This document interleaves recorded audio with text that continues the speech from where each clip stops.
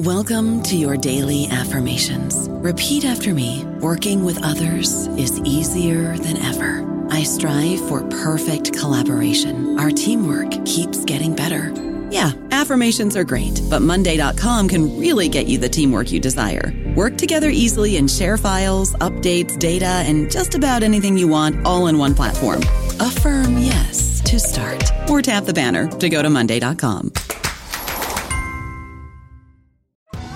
Survivor 46 is here, and so is On Fire, the only official Survivor podcast, and we have a twist this season. The winner of Survivor 45, Dee Valladares, will be joining us every week. We're going behind the scenes of the biggest moments, the how and the why things happen, and the strategy and analysis you can only get from someone like me, a Survivor winner. Listen to On Fire, the official Survivor podcast, wherever you get your podcasts.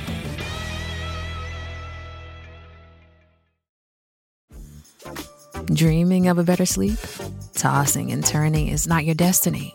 And Ollie is here to help.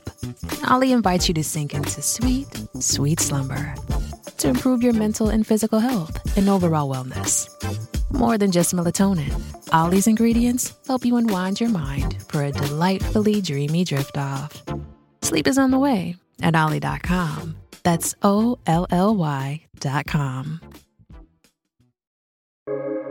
Welcome to the New Books Network. Hello, and welcome to New Books in Fantasy. I am your host, A.E. Lanier. Today, I will be speaking with both halves of M.A. Carrick about their new novel, Labyrinth's Heart, the final book in their Rook and Rose trilogy. The Rook and Rose trilogy is set in the city of Nedrezra. We'll get into proper pronunciations later. Apologies, everyone. And follows Rin, a thief who grew up in the slums of the city and has returned to con her way into a noble family, as well as Gray, a detective with ties to that family Rin is trying to break into, and Vargo, a crime lord working to make himself legitimate in the eyes of the city. M.A. Carrick is the joint pen name of Marie Brennan, the author of the Memoirs of Lady Trent, and Alysse Holmes, the author of The Adventures of Mr. Mystic. They are both joining us today from their homes in California. Hey, y'all. It's great to have you. It's great to be here. Thank you so much for having us. And for clarity, I should probably add I'm Marie. And I am Alysse. And given that we are talking today about the third book in a trilogy, we're going to start off trying to be spoiler-free for the trilogy as a whole, and then we will transition into talking about Labyrinth's Heart specifically later on. So we'll give sort of a spoiler warning for anyone that is new to these brilliant books. But yeah, also, y'all have a Kickstarter started. Yes, we are probably by the time this airs, it will have launched. We're doing a Kickstarter for the pattern deck, which is a set of oracle cards, or think like a tarot deck, that are featured very heavily in the story. We have in fact used them in crafting the story, and we have wanted this whole time to make a deck that will be prettier than the blank cards I wrote on with Sharpie. So that is what we are currently kickstarting, and fingers crossed for success. So yeah, feel free, if you're listening to this in the first week or two that it's come out, that Kickstarter should absolutely be running. Definitely check it out. And I think it'll be running through the beginning of September. Yeah, September 5th is when it ends. So up until then, you have a chance to back. Very exciting. Can y'all start by just telling us a little bit about this project, what drew y'all to this trilogy, what's exciting about it, all that good stuff? Well, so the backstory for it is thoroughly nerdy, which in brief is that there's a tabletop RPG that Alyssa is running where I'm playing this con artist named Ren, who might sound slightly familiar to people who have looked at the books. And there were some things in the game that weren't going to involve the other players and weren't going to work very well as game stuff. So we said, well, what if we just write it as a scene together? That'll be fun. And we open up a Google Doc and we write a scene. And, that was fun. So we wrote another scene, and then we wrote another one. And then I realized we had written about 50,000 words of fiction for the game. So we thought, let's collaborate on a novel. And it took us an embarrassingly long amount of time for us to go, wait a second, let's collaborate on this novel, because we were brainstorming all sorts of other ideas. And so, yeah, but we finally came back to this like home territory. Yeah, so we basically had a certain core set of characters, not the other like player characters from the game, but certain NPCs, and specifically the relationships between them and how those had kind of changed over time. We said, okay, we want that dynamic. Now we need to completely rebuild the world and the plot and everything else around them to make that go. Yeah. We're like, we have the emotional fuel. Now we just need to build the new engine that, is our own engine. Yeah. Yeah, for a while I said we had invented the invertebrate novel because we had all of this tasty meat, but no spine to hold it together. But we're also our background is both in anthropology. And so we were more than happy to be set free to create a world all our own that could be the setting for this. Yeah. And it is such a rich and deep world. And one of the things that for me is really exciting about this trilogy is it's mostly set within one city, which allows you to go really, really deep and complex in the kind of way that life actually is. And it is really difficult to do in fiction. So could you all talk a little bit about the setting and sort of the layout and all of the place that everything's taking place in?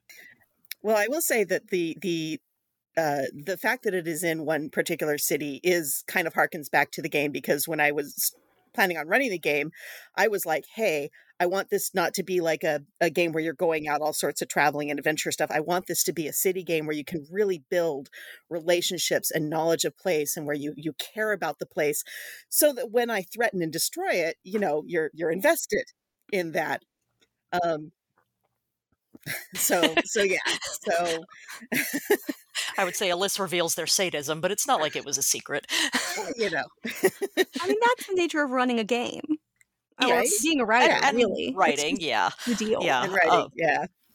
But yes, we both, there's appeals on both ends of it, because if you do have a story that goes to different places, then you can show a lot of variety and explore sort of like different options rather than it all being the same flavor.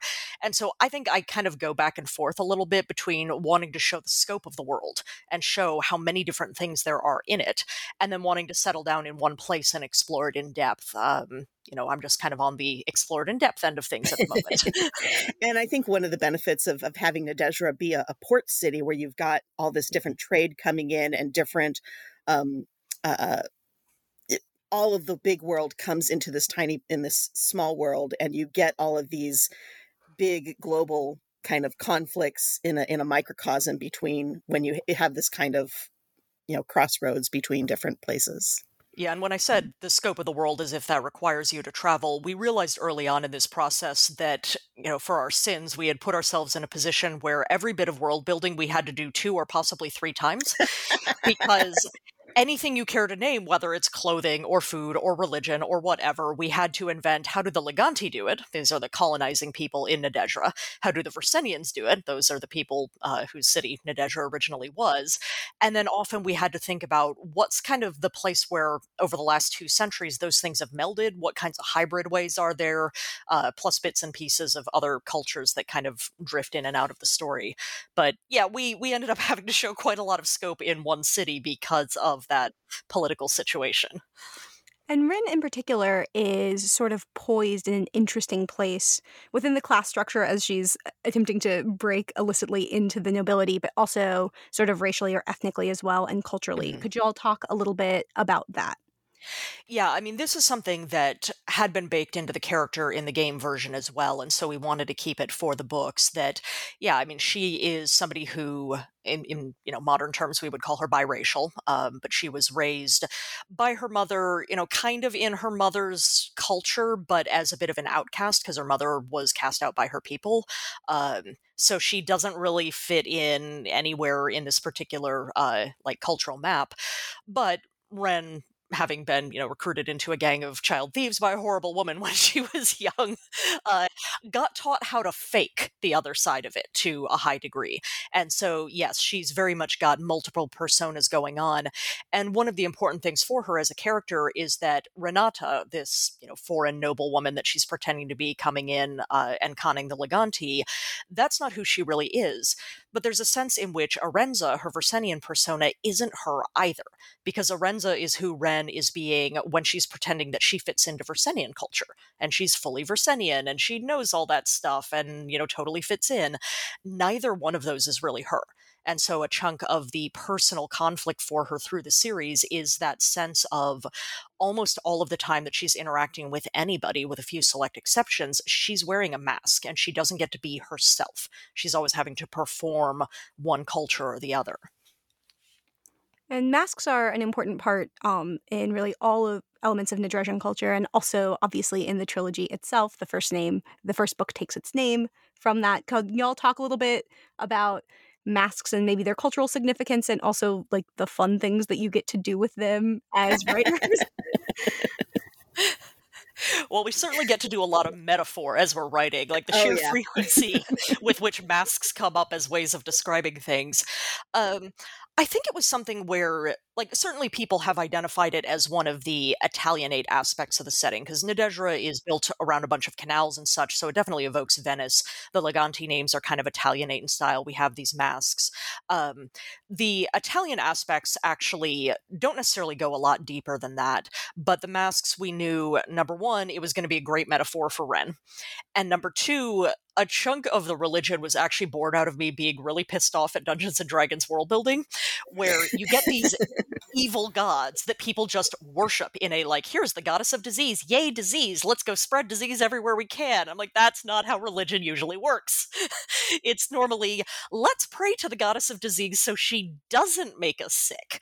And that gave us the idea of these bipolar's not the word I want. Dualistic. There we go. That's the word. Deities, where they would have a benevolent aspect and a wrathful one. So you'd have one deity who is both health and medicine and disease and poison and such.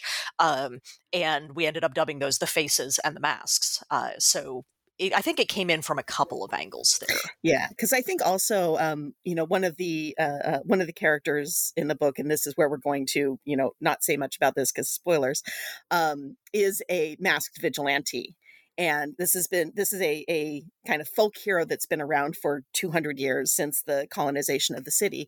And, so we already knew we had that kind of the intrigue, the kind of romance, the swashbuckly almost aspect of this masked vigilante, drawing on Zorro and Scarlet Pimpernel and this kind of rich tradition of this particular type of character. And so, we have Ren with her, the con artist with her, and the con artist and the feeling like she doesn't really sit in any culture, having her masks. We have, the vigilante, the Rook wearing his masks. We have this crime lord, Vargo, who is kind of trying to present a cultured face of himself to be legitimate, but has all sorts of scurrilous activities going on, and potentially not as honest or above board in his work dealings with Ren and other people as he might appear. And we've got Gray, this Versenian who is, he's Versenian, the colonized people, but then he's also he's a captain in the city guard basically, and so he's again kind of doing the straddling between two worlds, the walking between two worlds of presenting himself as the good Versenian who is is kind of going along with the order, and trying to make things work in a way that maybe isn't sustainable for him or the city. Yeah, we've got a lot of characters playing different roles, and so the masks were just applicable across many, many characters. And masks and faces also lead into one of 3 magic systems that you really have in this book series. So can y'all talk a little bit about Pattern, how that works, and Ren's relationship to it? Yeah, Pattern, again, that's something where in the game we had Ren being a fortune teller. And so that was something where we had so much fun with it in the game, because we would actually take the cards that we were using and deal them out for real. And whatever I dealt out, I would then make a roll, because it's a game, to see how well I could interpret them. And then it was Alyssa's job to look through them and say, okay, what do you... how do I fit my plot into what these cards say? Yeah. which is a creating writing endeavor all on its own. Yeah, but we actually enjoyed that enough because it worked well enough in the game that we thought, let's try to do this in the novel as well. So we knew that we didn't want it to just be a tarot deck with different names slapped on top of it. So it's built on a different structure than a tarot, though it's the same general idea. It's cards that you can use for fortune telling. You can also play games with them. But yeah, we built it up around, we decided on 3 suits that they refer to as threads, because the minute we named it the pattern deck, Fresenian culture turned into like textile motifs ahoy. There were just textiles everywhere in their culture all of a sudden. So yeah, the suits are called threads, and so the spinning thread is the inner self. It's like the mind and spirituality. The woven thread is the outer self. It's relationships and social institutions. And the cut thread is the physical self, so like the material world and such. And we built the faces and the masks into that as well. Those are kind of like court cards for it, where you get these cards that kind of represent certain Fresenian deities. That one was kind of my baby to cook up. And then Numenatria, the second one, was... Well, let me give the story of how this began before Alyssa says anything about what it is. We started with just a wild idea of, I think maybe Alyssa said, sacred geometry is cool. What if we did something off that? And I said, oh, there's this book that I read that I think would be super helpful. Here, let me loan it to you. And Alyssa goes away. This is like on a Friday. And after they left, I had this moment of, oh God, the last time I read that book was in high school. What if it's actually really dumb? What if the book that I've just loaned is actually incredibly stupid and Alyssa's going, why did you give this to me? And Monday I get this like 5-page document going, here's Numenatria. The book was not dumb. It's actually fantastic, and I can go grab it off the shelf because I can see it right now, and then I can give you the title of it. I can give the title. It's A Beginner's Guide to Constructing the Universe is the first part of the title, and it's by a guy named Michael Schneider. It has 2 subtitles. One is like a mathematical journey from 1 to 10, and I forget what the other is, but it's all about numbers and where they show up in nature and culture and what we associate with them and how do you do the geometry with them. Yeah. And yeah, I basically, I blitzed through that book, went into a lot of other kind of resources again around like kind of sacred geometry and kind of numerology and stuff like that. And it really ended up, I don't think this was our original concept, but it really ended up being pattern for the Fresenian people, being their kind of magic that they were close to culturally. Being a very kind of intuitive system about social connections and the kind of relationships between people, and very much being a well, like I said, intuitive because it's divinatory, more than anything else. Although it does expand out a little bit from that the more you get into the books.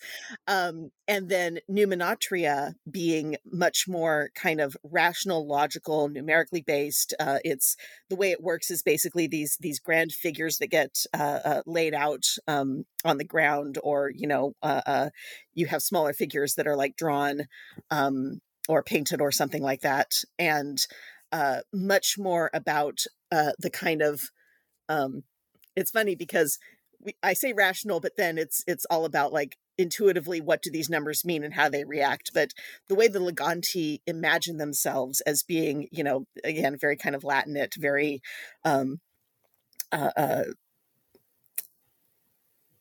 structured and codified in their approach to everything, is the way that Numenatria is kind of a reflection of that kind of cultural identity, or that cultural identity is a reflection of how Numenatria ends up working for them. It's kind of, chicken egg.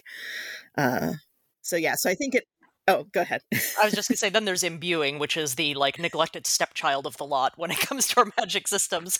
That was actually the hardest for us to show because it's the most subtle in a lot of ways. It was just born out of an idea that had been rattling around in my head for years of a magic system whose sole effect was to make things do whatever they do better. And so the Rook, our hooded vigilante, for example, the hood just casts shadows that you can never quite penetrate because one of the things a hood does is hide the face of the wearer. And also, no matter what the Rook does, it will never fall off his head the way a real hood might. Like the wind is never going to catch it and just blow it back.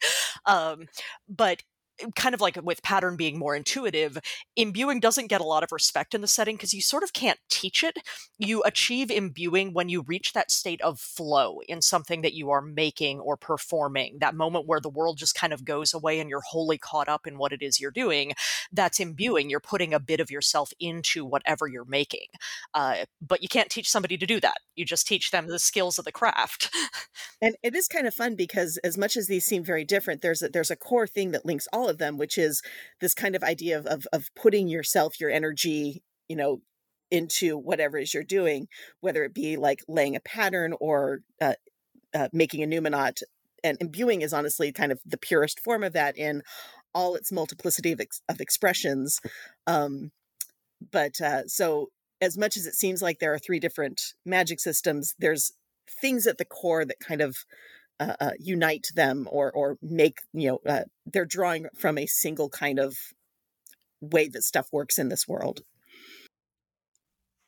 Another thing that does a lot of that leveling or layering in sort of the same way that you have these different magic systems that are connected to culture and have different sort of overlaps is the family structures in the city as well, which are incredibly complex. And honestly, I think one of the most fun parts of the book is that there's a lot of, or of the trilogy rather, there's a lot of different ways that people are in relation to each other and a lot of different ways to give weight to those relationships.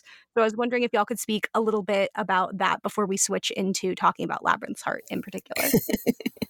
Yeah, I'd say one of our guiding lights in doing this, especially came up around the family stuff, is that we did have discussions about we didn't want this to be a setting where, oh, the Versenian way of doing things is the good way, and the Leganti way of doing things is the bad way. That it's not a simple one culture good, other culture bad.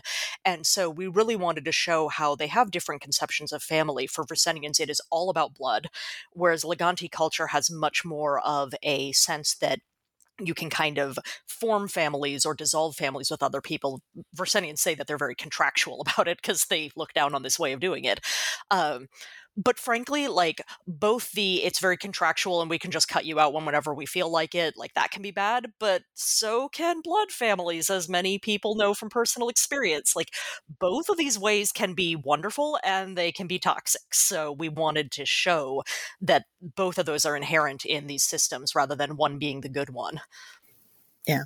And I think we also wanted to explore the different ways that relationships can be both kind of publicly recognized and also, emotionally legitimized, because we have, Ren has her sister, Tess, who is not her blood sister, but Versenians still have a way of acknowledging these kinds of kinships that are more than just friendships. And so Ren has with her childhood friends this oath. And we, it's funny because when we were discussing, this might get into spoiler territory, so we might not wait on this. But I was thinking about the three different ways, including the one very special way that we kind of codified, ways that people can acknowledge the importance of their relationships in a ritual kind of more publicly acknowledged fashion. Yeah. Yeah. And one of the things that I really love about that as well is there is a lot going on in this trilogy, but sibling relationships are really central in a way that, as someone who's extraordinarily close with my sibling, is so rarely represented unless it's coming with like a huge amount of baggage. Like sibling relationships are so often just shown as these deeply traumatic things. And there definitely is some of that, right? Gray has an older brother who has died before the books begin, and that is a defining part of his experience. But also, sibling relationships are just allowed to be like powerful and foundational in the way that they so often are, and that's so much fun. And the other thing that I sort of wanted to touch on in the family structure, and then we can start getting into the nitty gritty of Labyrinth's Heart, is these books have definitely been described as sort of queer norm, and I think that there are lots of ways in which the family structures as well sort of create more space for queer relationships. So I wondered if y'all could talk really briefly about that before we transition. Well, I know that one of the reasons that we wanted to have a queer normative world is because, I'm queer, both sexuality and gender identity. And I think it is important to have stories that are about the difficulties that queer people encounter navigating the world and everything like that. But, there's also the element of that can be exhausting when you're constantly reading like worlds like that, especially in fantasy worlds where you don't need to reflect the kind of contemporary or historical issues. And so, at some level, there's just kind of a sigh of relief to walk into a story where it's just something that is accepted and the world is shaped to acknowledge and celebrate and create space for that kind of a thing. I'm getting a little choked up because, it's just like you breathe a sigh of relief. You don't have to tense up as you're reading because you're going to run into, something that's painful. So I think that was important for both of us to have that kind of story, to create that. And then as anthropologists, yeah, there's just so many ways that throughout the world and throughout history, gender has been understood, sexuality has been understood, that is even different from, the current spaces that we've carved out for those expressions now. And so, kind of looking at what are the cultures that we have and how would those cultures develop to have space for these things and to acknowledge and celebrate them? And how would those be different? And how would those maybe even not be, necessarily the best or the most amazing way, just different and differently understood and expressed? I don't know, Marie, if you want to go into more detail.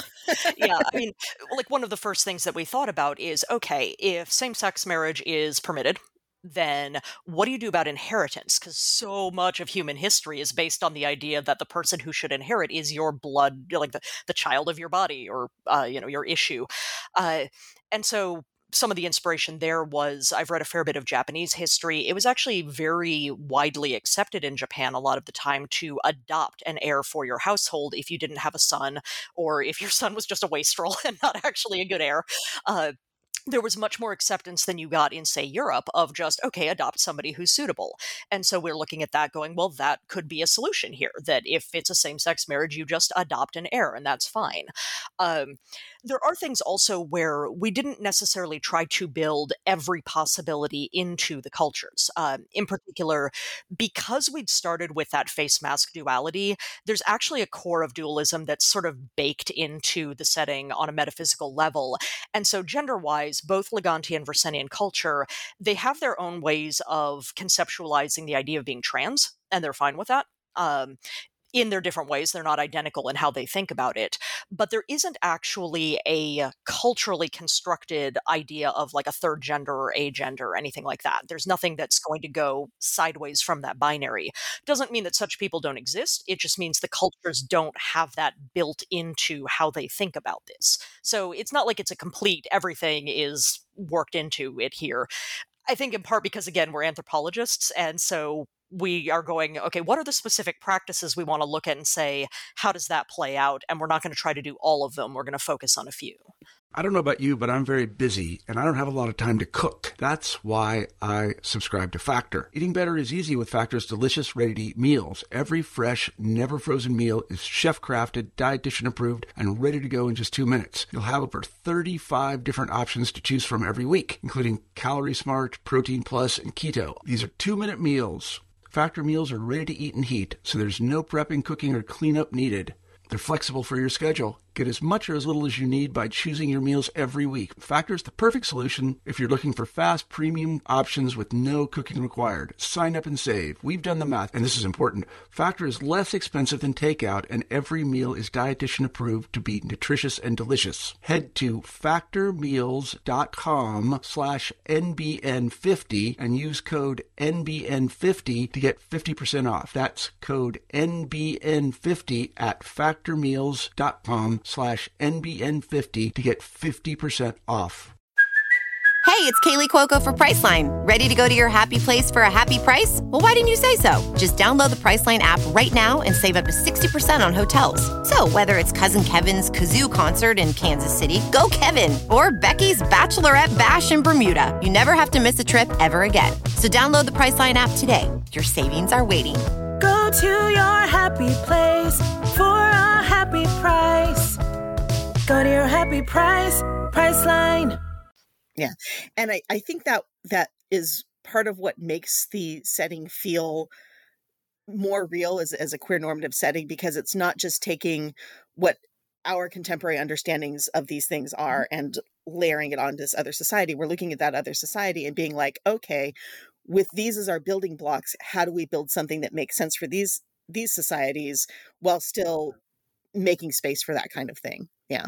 Yeah. And these books do that so well. As someone that also loves like deep, consistent cultural building and stuff that's very gay, these books do like such a good job of being super queer and super culturally consistent in a way that is so fun. And if you've not read them at all, you should go pick up the first one now. Mask of Mirrors, go away with you. This one comes out August 15th. You're welcome to stay around technically, although I will say I'm not like a huge spoilers person. Like I usually don't care, and I feel like I would have cared in this sense. So I'm with you in that normally I'm like, spoilers, not a big deal, because if knowing the spoiler wrecks your enjoyment, then it wasn't a very good story to begin with. But so much of this series is built around secrets and lies and revelations that, yeah, it's not the best one to spoil. There's a certain amount of satisfaction in being, guessing throughout the entire first book, who is the Rook? And as I assume that is going to be something we will be talking about, since that is something that we find out at the end of the first book, you don't want to know that right now. All right. I think we have either chased them off or they've fully made their decision. So with that, let's keep talking about vigilantes. We have, by this point in book 3, essentially 2, right? We have both the Rook and the Rose, one of whom is inheriting this huge legacy of 200 years, which is a huge amount of time for a vigilante to be around. The other of whom is literally brand new. So I would just love to talk about that interplay a little bit, those decisions. Yeah, that was again, like that was part of the inheritance from the game, is that we knew we wanted Ren to wind up with kind of her own vigilante identity. But as you say, it's not that she's just the Rook 2.0. Because that wouldn't be satisfying. It would mean that she always felt like she was in the shadow of the Rook. And instead, she's coming at it from a weird direction where it's a very religious thing, that the Black Rose's disguise was something that kind of got created in a miraculous fashion. And to some extent, Ren's sitting there going, okay, what am I supposed to do? Like, what's my responsibility with this? I know what people are projecting onto me, but that's not necessarily something I can live up to. And it's interesting because you do get to see then the Rook with this, just like 200 century accretion of identity as it's been passed down, and the weight of that versus Ren kind of, how does that look at the beginning? And you can kind of map onto, how that might have looked for the Rook at the beginning, as he was kind of, or they, because there have been both male and female holders, wearers of the mask. And I think that the role that religion plays, for Rin in particular, but throughout these books, is something that is so interesting as well. And that, for me, honestly, is one of the things that I really like about fantasy, because we all sort of come with our own baggage to theology in the real world. But in a fantastical world, right, you can kind of have a different level of buy-in where everyone can be on a similar playing field as readers. And theology is really important, particularly to Ren, but also generally overall. There's a lot of thought, especially in this book, about sort of the afterlife and death and what it means to have different afterlives, which is a thing that is so foundationally important to, I would argue, probably most humans throughout the world, throughout history, but for a lot of us living in sort of like a modern culture, especially in some place like the US, feels very distant. So I was wondering if y'all could talk a little bit about either death or theology generally and how that is important. Yeah, religion and fantasy is definitely something that I can tell my mind keeps going back to. And part of it is because I realized a while ago that it's not even just that I get annoyed by fantasy magic systems that are very mechanistic, where they have very clear-cut rules that are laid out for you. What really bugs me is the sense that many of them seem to have absolutely no connection to metaphysics, to this notion of like the cosmos and the divine forces in the cosmos. Whereas historically, if you look at real world beliefs about magic, those things are often very, very intertwined. They're not separable from each other.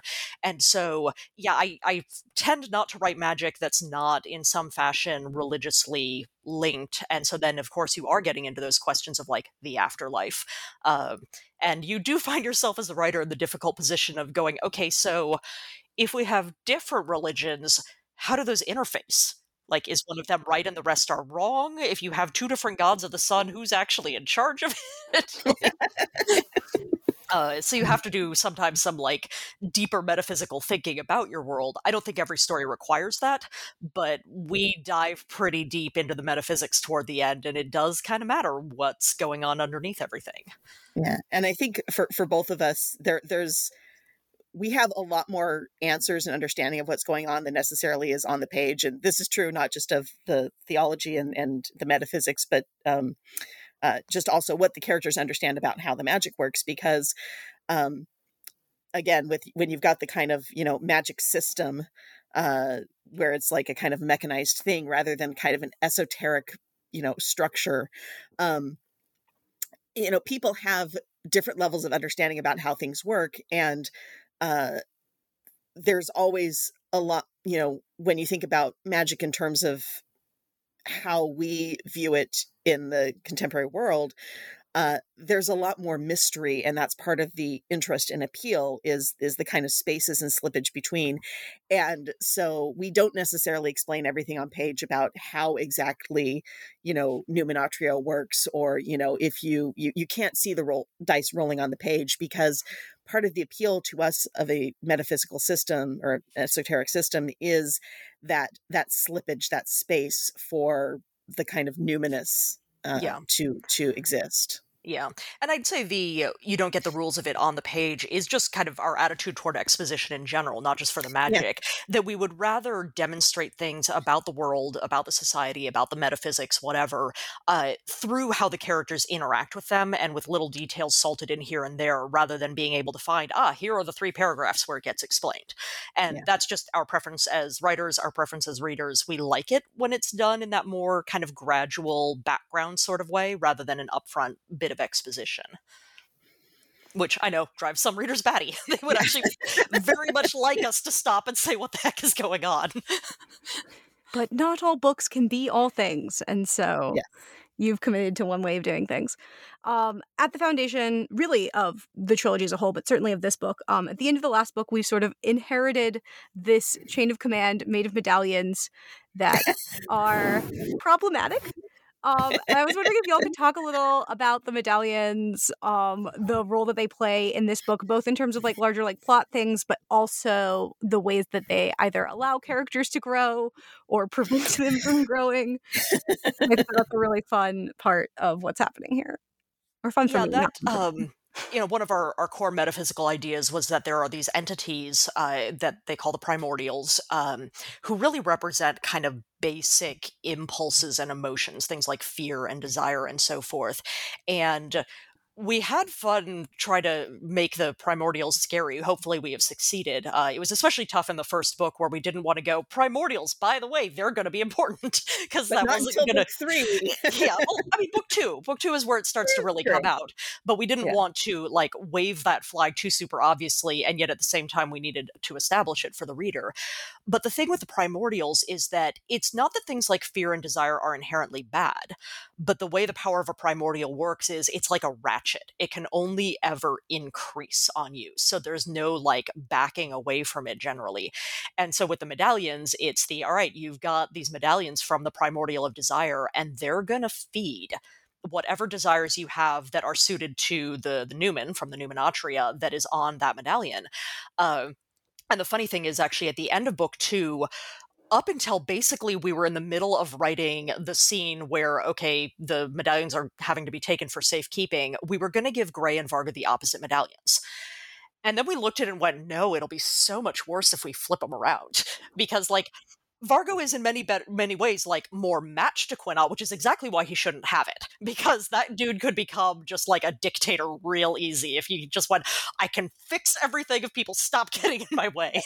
Vargo's like, fashion's a great idea if I'm in charge. Yeah.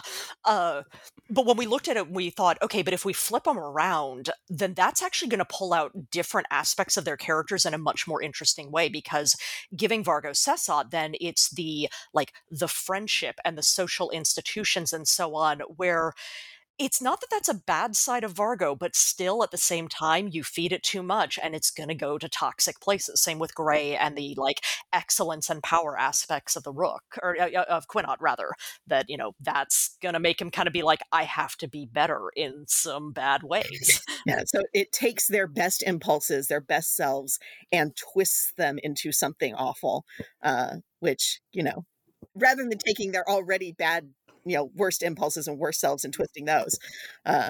It's such a so cruel we were thing. literally in the middle of writing that scene when we went. Yeah, much more insidious.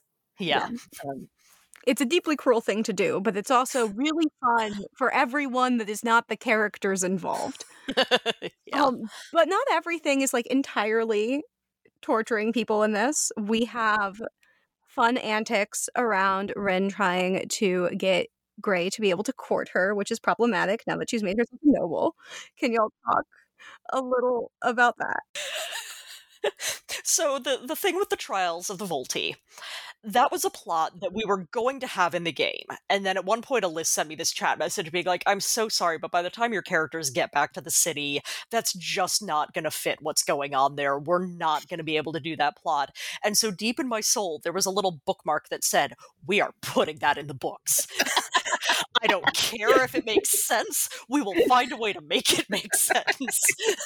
And so, yeah, we had to do a lot of plot dancing to go, all right, why is having these trials in order to be able to ask a favor from Renata a thing that's going to be worth their time in the third book? And we were also just because we had built this very kind of egalitarian society in terms of gender roles, and so it was also and how do we make this work in a way that it's not like a competition for Renata's hand in marriage, which opens up all sorts of kind of uncomfortable stuff around that. And so yeah, it was finding a lot of good excuses and building a lot of good reasons to do something that we just really, really knew was going to be a lot of fun. It's, it's the competition arc, right? It's the beach episode.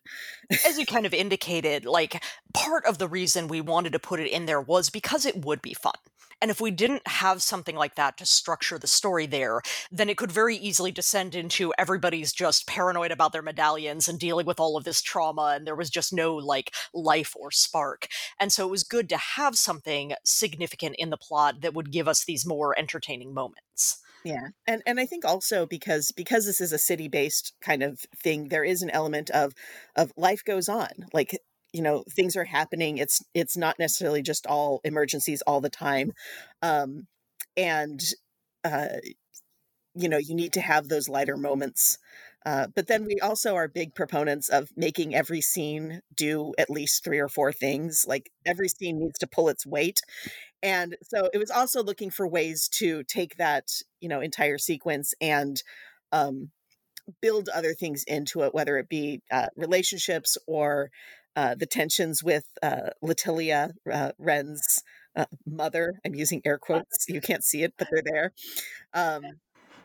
And all of the stuff going on with Denia slowly learning about the medallions existing and finding out the undercurrents and backstory that everybody else already knows that they've been keeping from her because they know she'll just lose it and go on a rampage. It does feel very much like the characters consistently choosing both joy and chaos in the best way, where it'll be apocalyptic, terrifying things are happening, and also now we're going to choose joy and chaos because we can. And honestly, I've come to realize that something that will put me off some of the books I try to read is the sense that there's never any spark of light in it, that it's just everybody's serious all the time. And honestly, if you look at studies of people in survival situations, being able to keep a sense of humor and still to find laughter or beauty or just those moments of light in your circumstances literally increase your odds of surviving horrible things. Like people in concentration camps during the Holocaust were still making jokes to each other some of the time. And being able to do that honestly helps you keep living.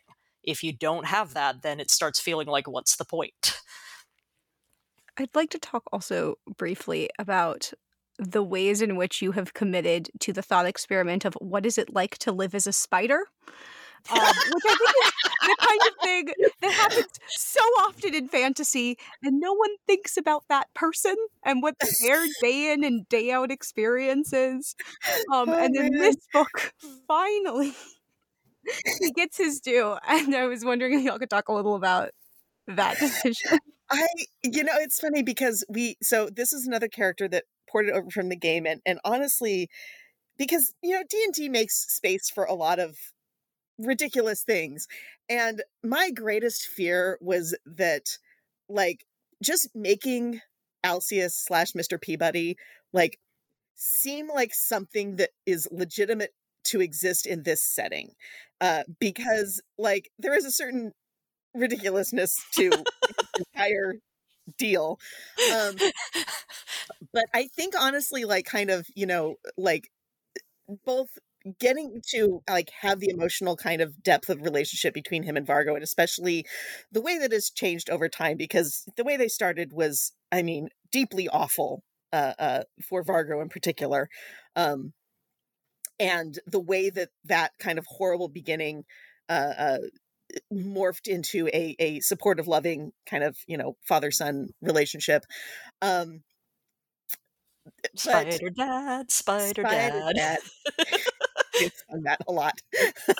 And I may be, like, dedicated to making a spider that even people who are arachnophobic will love and cry over. So hopefully we've succeeded in that. But yeah, just uh, you know, looking at this, what could be ridiculous, and then, like you said, getting into what it's like to be a spider and what it's like to be so isolated in the way that Alcius is, and to have his entire existence come down to, like, this one thing with his family and the medallions and what happened to him and everything. And then when it's solved and we go into the Labyrinth's heart, and he's now got this kind of, like, new mission, but he's really kind of floating on the wind to, It's a little bit of Inigo Montoya with the I've been in the revenge business so long. Now that it's over, I don't know what to do with the rest of my life. Yeah. And it's funny because there was a particular moment we hadn't really discussed, like, what was going to happen with him. And there was a particular moment I was driving home from a party that we had at like Ren's brother's beach house. Not Ren, Marie's brother's, too many names. Anyways, I was driving home from her birthday party, and I called her up in the car, and I was crying because I was like, I have figured out what we're doing with Alcius, and it's amazing. And I need to tell you right now, I don't care if there's other people in the car with you. And I just was like sobbing, describing to her, and I'm like, I really hope you like this idea, because I really think this is what needs to happen. Yeah.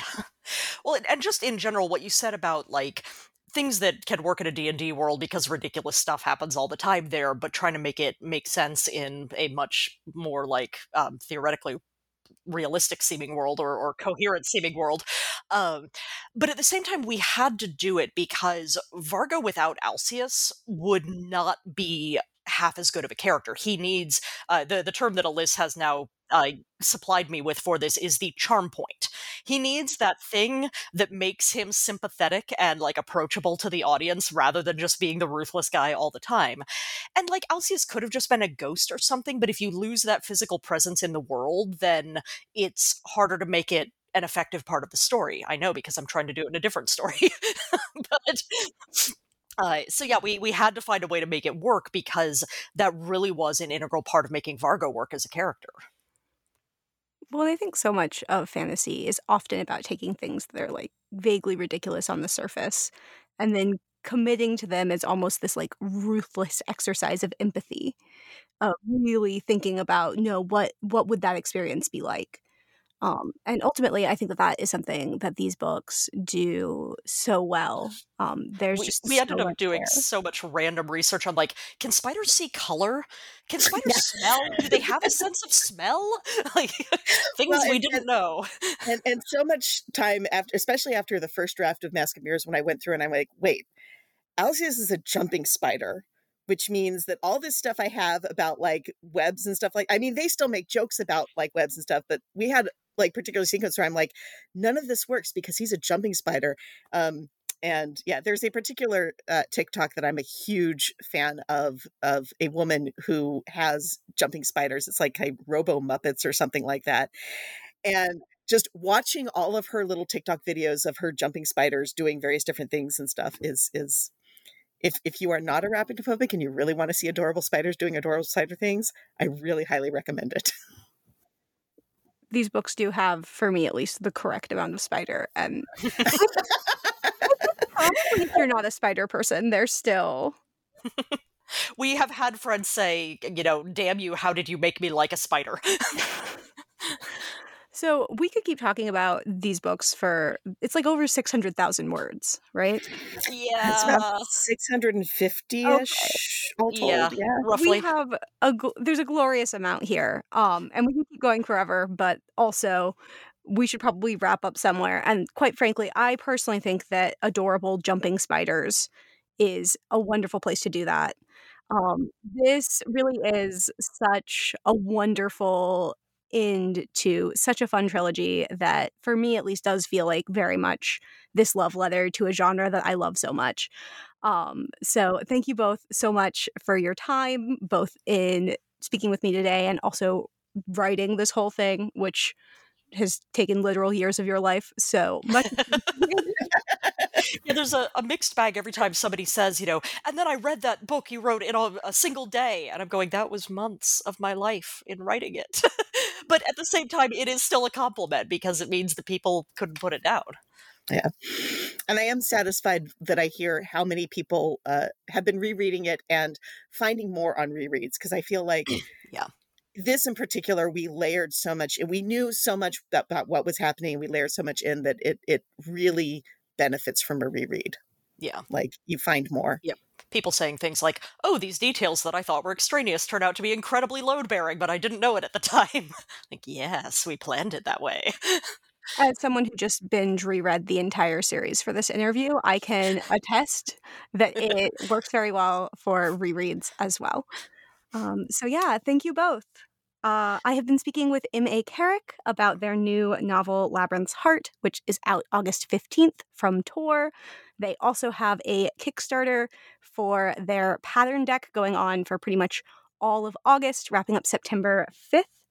And so I will add that even if you're not interested in the deck itself, we have add-ons that include things like signed books, tea samples that are blends themed to the trilogy. Alyssa will be custom sewing a few sort of Vargo-style frock coats, various other kinds of things on offer, so you can check it out even if the deck itself is not to your taste.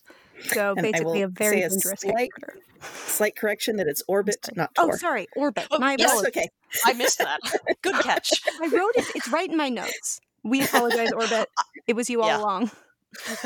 But yeah, so thank you all so much for listening. Please consider feeding the algorithms that run our lives by leaving a review, liking this. You can also tell a friend in real life if that's more your speed. Thank you all so much. Have a great time. I will speak to you soon, and happy reading.